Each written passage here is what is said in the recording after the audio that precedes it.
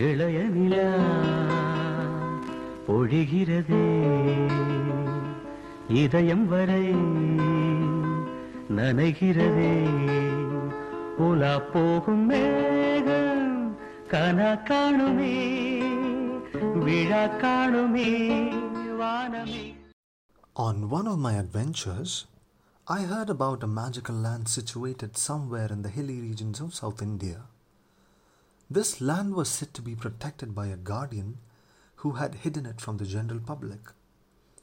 As a result, no one knew what happened inside. There was no mention of it even on Google Maps, but the place was very much real. There was only one way to find that place, they said.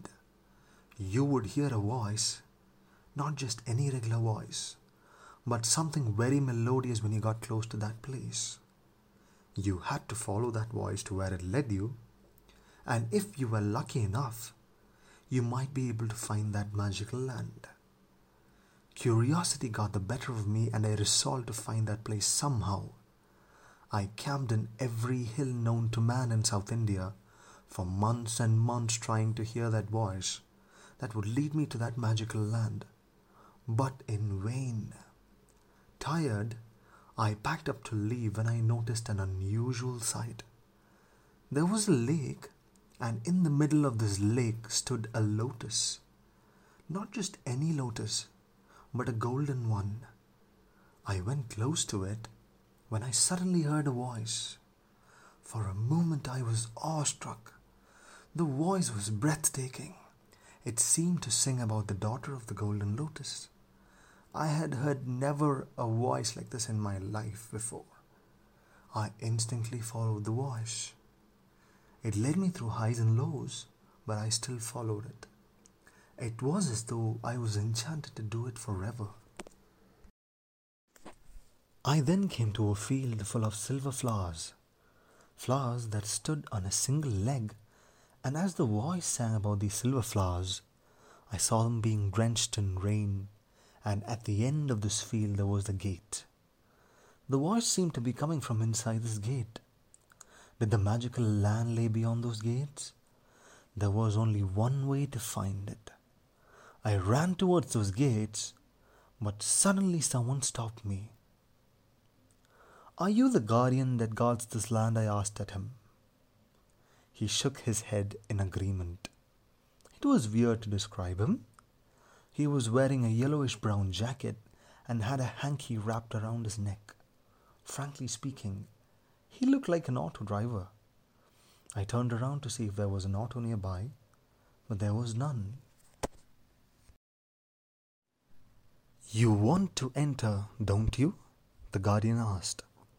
I replied in the affirmative. "Then answer my riddle and I'll let you through." For a moment I was afraid of the consequences, but the voice was so alluring that I was ready to do anything for it. The guardian looked me in the eyes and asked, "Can someone render a song for 25 seconds straight without stopping for breath and still make it a hit number?" It seemed simple on the outside, but he did specifically mention a hit number. Anybody could hum just a note for 25 seconds straight, but if it had to be a hit song, all the ragas had to be correct, even while holding your breath, making the task extremely difficult. "No," I replied. The man looked at me with a frown. I had hit the wrong answer.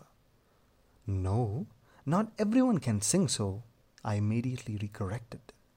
"But I believe that voice can," I said. "A wise choice," he replied. Then suddenly the gates opened. It was around evening now, and the place was filled with golden light. The golden hour looked way prettier here.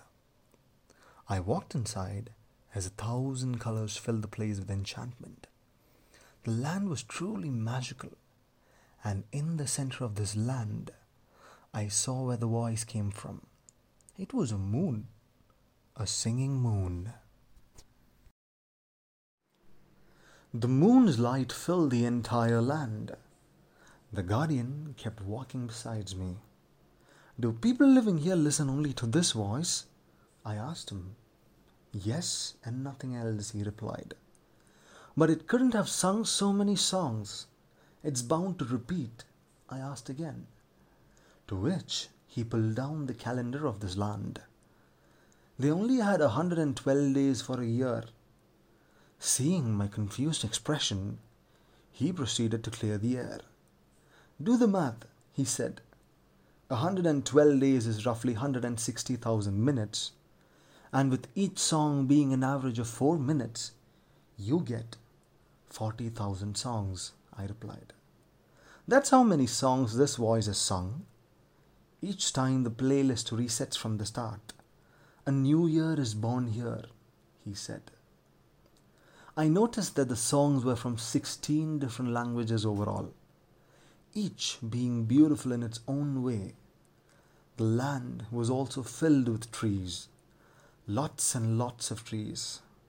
From the sycamore to the maple, the varieties were profound.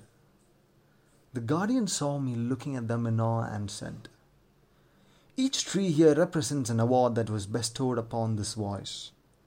The banyans representing the national awards. I saw that there were 6 of them. The night began to set in now, and the people of the land brought in lamps to light up my path.